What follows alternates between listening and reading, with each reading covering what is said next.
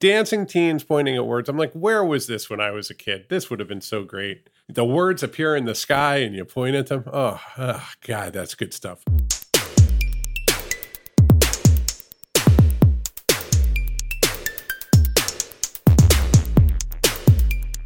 Couchbase is a modern multi-cloud-to-edge, SQL-friendly JSON document database for building applications with agility, performance, and scale. If you're new to Couchbase and would like to learn more, the Couchbase Developer Portal is the best place to start. It's loaded with tutorials, videos, and documentation, as well as best practice tips, quick start guides, and community resources, including the Couchbase Developer Community Forum. Ready to get started developing on Couchbase? Visit couchbase.com/new to Couchbase. Hello, good morning, everybody. Hey, good morning. Hi, Paul. Hi, Sarah. Nothing going on in the world. Just relax. Yeah, it's pretty boring out there. I'm not sure there's any news. Maybe we'll come up with something. Paul, I know this is always right up your wheelhouse. None other than the great lady herself, the New York Times, is telling me that retro computing is hip. It's in. It's having its moment. You know what's funny is, for me, just in classic fashion for myself, I made a concerted effort to be kind of done with all things retro in the last 18 months. Like just, because it's bad because I have a floppy disk as my Twitter avatar. And so people are like, and it's an Amiga floppy disk and from Workbench 1.3. And people are like, Paul, he's into that stuff. And I am. I actually am always curious about the history of technology and where ideas come from. But I was like, I'm getting too associated with old things. I should just kind of stop talking about that. And now It's cool. Now the New York Times has said it's cool. So once again, I have blown it. You're just cycling out of the trends. Every time I see one of these things, I think of one time I was in Brooklyn outside of a hip Williamsburg coffee shop. And there was just a guy on a tiny stool with a little typewriter on his lap, just typewriting away. It's like, it's like so twee. It is a little tweet. See, I was never into the hardware side of things because old hardware is expensive and annoying and it like catches fire. Like I don't want to live with that, but I do love emulators. I always think emulators are cool because you can use an old game from a Commodore 64 from 20 years ago and you can go like, oh, that's kind of funny, or that doesn't make any sense anymore, or wow. Sarah, I have something for you. This came from a friend who's in media, but not in technology at all. Ben Smith, formerly of BuzzFeed, who's now the media columnist at the Times. Turns out we're neighbors in this little town we moved to once I left the city. And so he sent me a TikTok from Stack Overflow. I'll put it here in the Slack chat. But I guess maybe Stack Overflow memes are starting to get out into the wider world. He didn't understand this at all. He just thought it was hilarious. So I don't know. When you're cruising around TikTok, do you ever see stuff like that? Oh, yeah, all the time. There's all kinds of Stack Overflow TikToks. It's great. I love seeing them. Nice. And I always share them with you. So wait, tell me about this. I didn't know anything about this. It's a great sketch. So it's like a non-programmer trying to figure out how to put on their shoes as a human being. The question is, how should this human being put on their shoes? And the programmer goes to Stack Overflow. And then they go through, I think, three different questions, which are kind of meant to represent the canonical answer. Got it. Yeah. How do you explain Stack Overflow to a non-programmer without telling them what it is? So wait, Sarah, you're big on TikTok. No, I'm not big on TikTok. I just watch probably 1,000 TikToks a day. Yes. Yeah, you are engaged with TikTok, is I think what I meant to say. What's the Stack Overflow scene overall? It's pretty similar. People make a lot of the same jokes that we see online of like, here's what happens when you answer a question on Stack Overflow, and then like getting pounded in the head with like a big mallet or something like that. Also like classic TikTok material. Yeah. Okay. Yeah, because TikTok isn't really a teaching tool, right? Like it's a mocking, like you have to make fun of a thing. Or sing a sea shanty. Oh my God, they're getting good. Yeah, it's also like you can either make people laugh or rage in a very small amount of time. Gotcha. Or laugh, rage, or support. Got it. Lady Engineer TikTok is the best. There's a lot of awesome engineers with cool experiences that they'll share online, which is, I love finding that. And I'm imagining there's just like a certain amount of existential exhaustion built into that community. Yeah. That makes for good humor. Yeah. Yeah, but great makeup tips. I learn a lot. So, all right, Stack TikTok. Didn't know. So somebody sent this along to us in the mailbag. I'll share it with you. Maybe you can give me some thoughts. Are you familiar with DevNull as a service? Have I shared this with you? Sarah, do you know what DevNull is?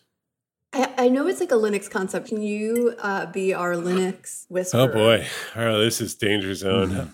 I got to say, recently, whenever people have stopped just yelling as much at me in public and in email, like they'll just be like, hey, I heard you say that and I thought I would clarify. So I'm less horrified to just talk out loud because after 20 years of being screamed at, maybe our culture is changing for the better. I'm not terrified, but let me do my best. So Unix has the concept of device drivers, which are like virtual files. And just as you can kind of write something to a file, you can write it to the device driver. So a great example would be the printer. I want to print something, and so I concatenate that text onto the printer device, and the printer goes, oh, I just received a bunch of text. I better go do my printer thingy.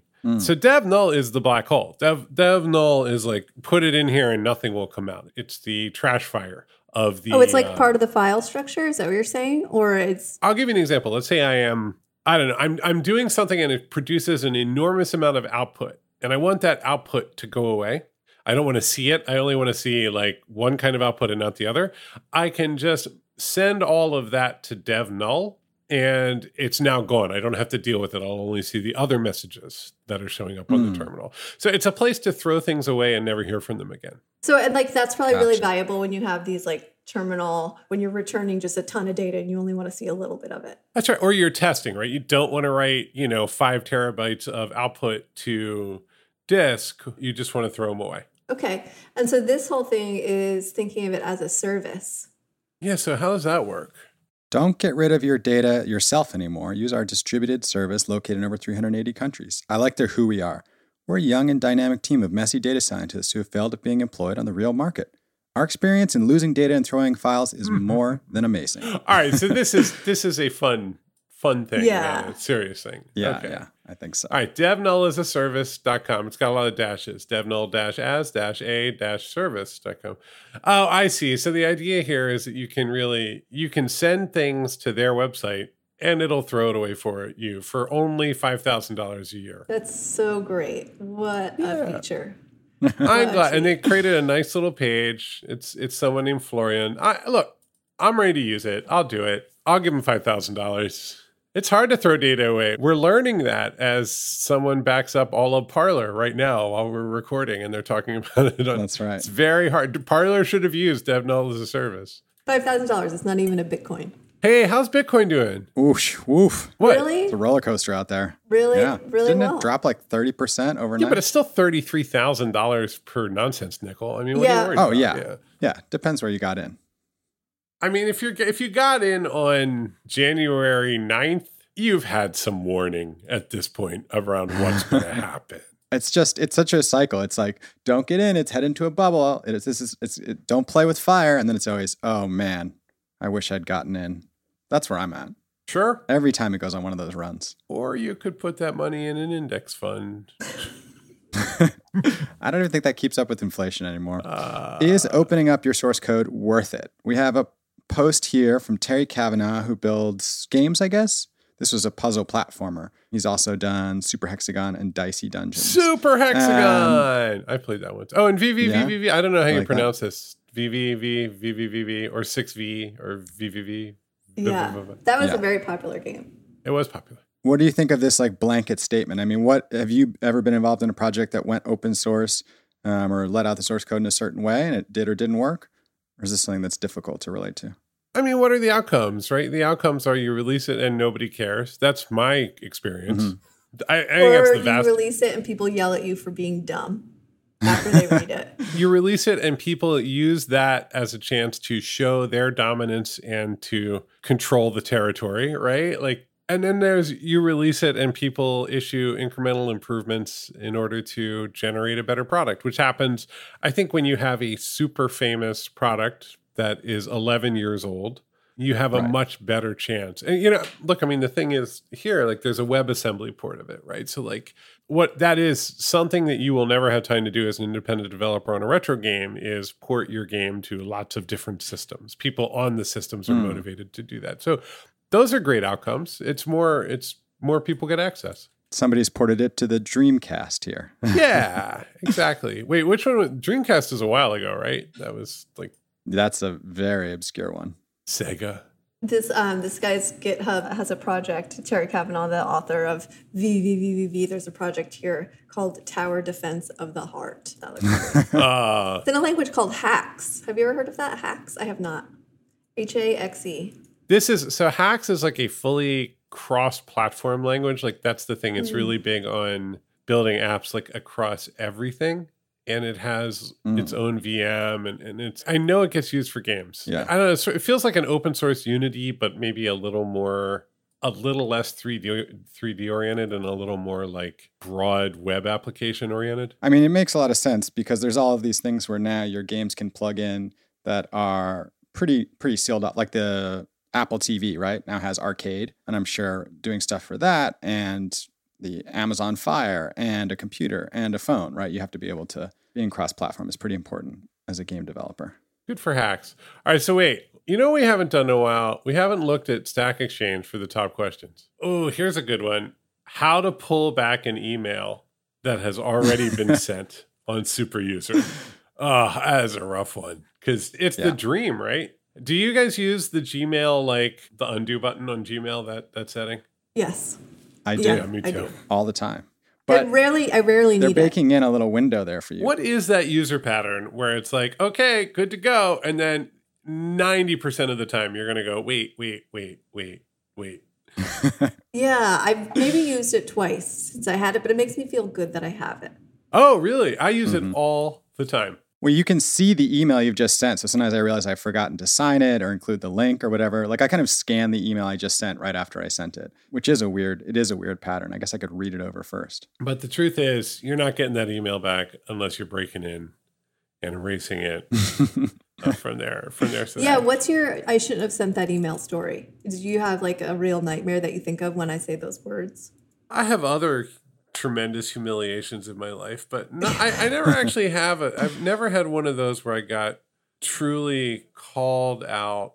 I think I forwarded one thing I shouldn't have, but it was a more like, oh yeah, you're kind of a dick. And I was like, yeah, I was kind of dickish. And the person was like, yeah, okay. Like just kind of anticlimactic, annoying, predictable behavior rather than like there's the ones that are like, oh, I've ruined my life. Those are always wonderful. And then there's the reply all nightmares. And then, but most of these are just like, yeah, I guess I really am nowhere near as good of a person as I like to project myself as. And the person on the other side goes, yeah, that's about right. I remember I did once, I was on the other side. So I wrote a newsletter for a magazine, and somebody I knew replied and thought they were forwarding it to someone else and just kind of trashed my writing. Oh my God. That was a good one.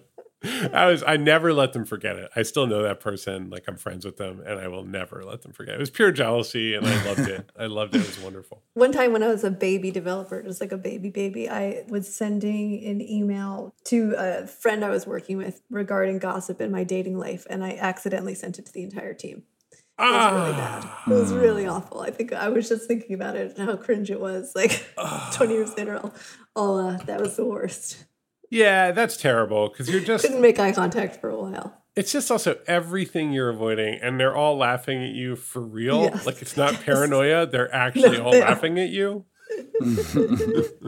I mean, that makes me think, Sarah. Yeah, I've definitely. I couldn't think of it with email, but with Slack, I've definitely sent a chat to somebody that was gossip or completely unrelated to work, and then realized that I've sent it, to a different DM or like a big open group and had to like rush in and delete it. But that doesn't really leave much of a trail, actually. Like if you get to it quick enough. The Slack DM erase is pretty good. One of the things I'm most proud of is I have not had a true DM fail on Slack. I'm knocking on wood as I'm saying it. I've never really screwed it up. I really thought hard about it. I'm like, okay, let's make sure that when I'm communicating, and I sort of buttoned up a lot of my overall DM style. Like I'm just careful because it's a risk. Like it's so easy to run your mouth when you're bored. And then you realize I shouldn't have been running my big mouth. What's funny is now that I'm the boss, I'm sure those conversations are happening about me. Like, you get those stat statistics or those Slack statistics, and it's like 90% of conversations were in DM this week. That and you're like, oh, were they? But I feel that that's sacred right. Being able to bitch and moan inside a DM is sacred right. Are you familiar with the law of Demeter? I've never heard of this before. Is this No, what's that? The principle of least knowledge, or the law of Demeter, is a warning against entangling your class with details of other classes that should first layer after layer. It tells you that it's better to talk only with your friends and not with your friends of friends. And then the person here is asking, is there a good scenario in which you should violate this? They have some code in their app that, is A to B to C to D, while the LOD recommends only A to B. And when is it valid to break that Wait, are we rule? talking about human beings or code? It sounds like object-oriented code. Yeah. Okay, got it. So the law demeter is don't include information about one class in another class. You want them only to be responsible for what they are in charge of. Yeah, I'll share it with you here. This was from our Software Engineering Stack Exchange, which I think is where I see the most sort of like open-ended questions, that are more about like best practices and principles as opposed to like, can you help me fix this error that's getting thrown out? Why do ogres eat people? That's an important question. What I love is the answer to is like, so the question is like, what nutrients force ogres to feed on people? And the answer is like, what nutrients force humans to feed on pigs? Like, apparently we're just delicious. As we're talking, what you're realizing is that the absolute, like everything has been knocked out of tech news. There's just like, there is nothing going on. Everyone is just kind of limping along, hitting their posting ratio and just. Or not. I know companies that are just not posting anything. Oh, God, yeah. I saw something cool this week and let me share it. This post that is on Medium and I got a lot of traction on Hacker News is about a guy who took a Raspberry Pi and 2 e-ink screens and made art for his wall that shows the front page of the New York Times every day. It's a great use of there's Raspberry a picture Pi. of it. I mean, it looks like an old school newspaper has been beautiful. framed. So is that e-paper, that display? Yes. I think e-paper is something that is due for a renaissance. I feel that like it got there early with Kindle, and then everybody's like, all right, well, that's what it's for. But I mean, I'm looking at this. This is cool as hell. They're Remarkable. Have you heard of Remarkable? That's what I wanted to bring up, right? Like, so apparently it's a PDF viewer that you can scribble on, and it really, really works and feels like paper. I've been really thinking about getting one. I've been thinking about it too, and I'll tell you why, because I feel that I like technologies that catch up with the garbage world we live in. Like, we have to deal with PDFs in our world. There's just no way. You're going to have PDFs. And there is nothing. Now, I have a big iPad, and it is good for scribbling on PDFs, but it just doesn't quite get there. And it looks like this one does when it comes. Like, the iPad is actually a wonderful supercomputer that lets you do everything. And it's pretty good for reading PDFs, but this just looks like it nails it. It does. And, I take notes. Some people have really good systems. I'm the messiest note taker. I just grab the closest notebook and just write something and then lose it. Something like this seems like it would be really helpful. Oh, imagine having one notebook instead of 20 old spiral bound notebooks that are 1/3 filled each piled up on a shelf. You do have different ideas when you get to switch between writing and sketching. Like when you get to switch between drawing or creating arrows, making maps, and writing stuff down. So it brings out a different side of you. Nothing is better. Paper is so good for the brain compared to computer. It's so good for the brain. E-ink is maybe almost close to the second best because the battery life is forever. It's almost like paper. Oh, e-paper is so good. So this is the thing, right? So let's think about this. It's getting cheaper. So it used to be expensive. But I think it's getting cheaper. And so you have to assume eventually it's going to get really cheap, right? So high resolution, probably still black and white for a while, but I know there have been attempts to make it in color. You can hang it anywhere. It's going to be Wi-Fi controllable, and it's a high-res display medium. And then with stuff like Remarkable, you can scribble all over it.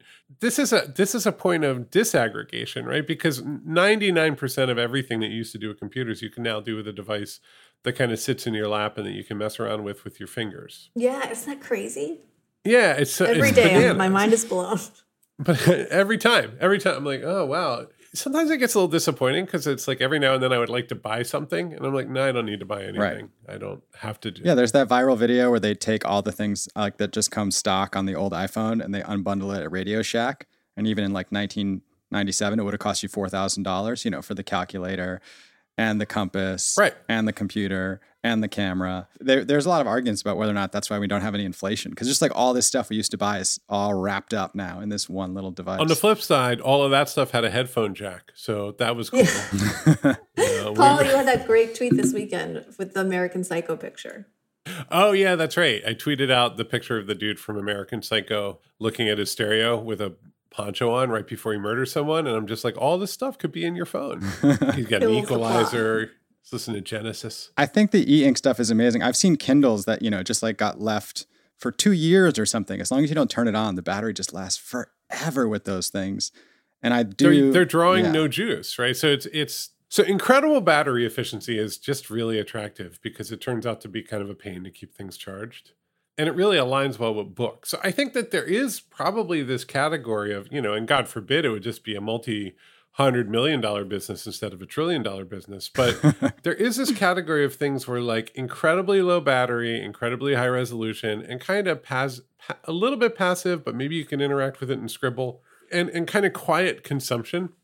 Look, the market is never going to be as big as it is for like Kindle Fires where your kids can watch, robots smash each other while you get some work done, right? Like that's, those are $49. You can buy them in a bucket at Best Buy, like a giant bucket full of Kindle Fires. I saw that and I was like, oh, okay, well, that's where we're going. When you're purchasing your consumer tech out of a bucket, then you're getting to, you know what I mean? Those giant paper buckets near the checkout where they just sort of throw the boxes in. Yeah, a tablet is now an impulse buy next to the candy in the checkout aisle. Just like, give me one of those. Yeah, I should that get and another those Fire. like little sticks you put in your TV. Oh, those, my God. So consuming high resolution, high bandwidth content has approached zero. And the platforms are going to make all their money from selling you access. That's what Reed Hastings says. Netflix is competing with sleep.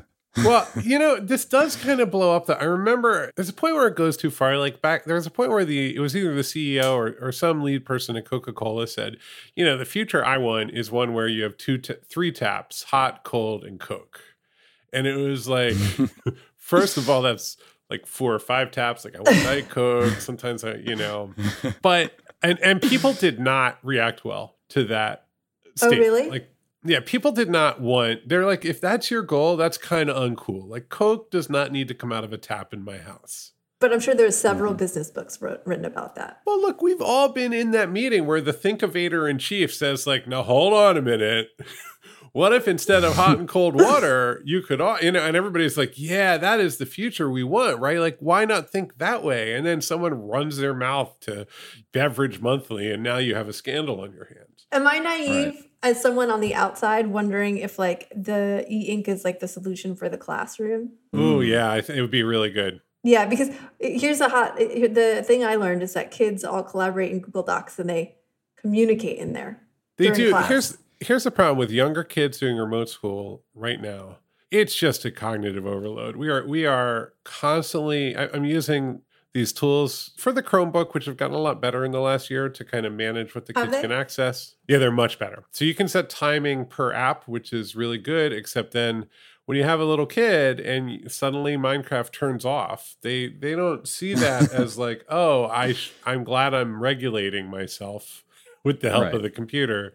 They completely freak out. And so it's just like, it's really tough, right? And what I would love are devices that were relatively cheap, that were just completely away from the absolute disaster farm that we all work and live on now. Like this, it's so unhealthy to be like 2 seconds away from YouTube and a 9-year-old cannot regulate themselves in that. No. I can't regulate myself. So how can you expect a 9-year-old? No, I mean, I think e-paper with audio and Wi-Fi built in where the teacher could talk to you would be a magical device for where we are right now. The disconnect economy is definitely something I would want to invest in. Like Electric Objects, that old art project. I loved that. It was a screen that hung on your wall and it was a piece of art that you could change. It had a little bit of sort of like life to it in the way, a digital object does, but it wasn't interactive at all. No, it just showed nice art and it was a really nice matte kind of screen. We have one at work and the art was well curated. It wasn't expensive. It was just a very cool idea. And I think like e-paper on the wall, this is to me, I wish it could go this way. Like it would be so much better for education. Everything is, although at the same time, it's great that kids can watch like YouTube of how Van Gogh used to paint. Although everybody now pronounces it Van Gogh everywhere. So I guess I better get on the I'll say one more thing before we have to jump to our lifeboats, which is that, Paul, the teachers who lock things down well, as you do, have had some success. But the teachers who don't, like the library teacher or whatever, who comes in, who's not really sure, is completely unaware that while she's reading her book on the Zoom to the kids, they are all just chatting in the background, changing their avatars, and exchanging emojis. Like, unless you lock it down, that's where they immediately go. No, and within like 12 seconds. Because what happens is you can multitask. So like the kids are watching YouTube on the side. It's funny for a while, and then you're just like, ugh, like it's just exhausting because I went to bed with my kid. I like got him settled down. I'm sort of petting his back, and he's like, how you doing, buddy? And he's like, Dad. I'm like, what? He's like, I hate parental controls. Right. And I'm like, well, let's talk about that later. But it's like that, like this is as we're going to bed. Like computer was 4 hours ago. I hate parental control. Like that is to him the worst thing that has ever happened.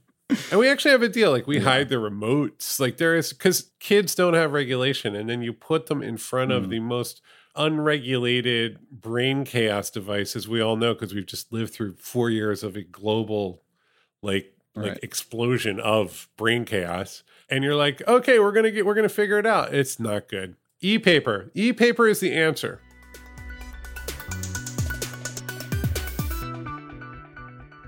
All right, we'll shout out a lifeboater before we end the episode. That's someone who earned a badge with an answer score of 20 or more from a question that had a score of -3 or less.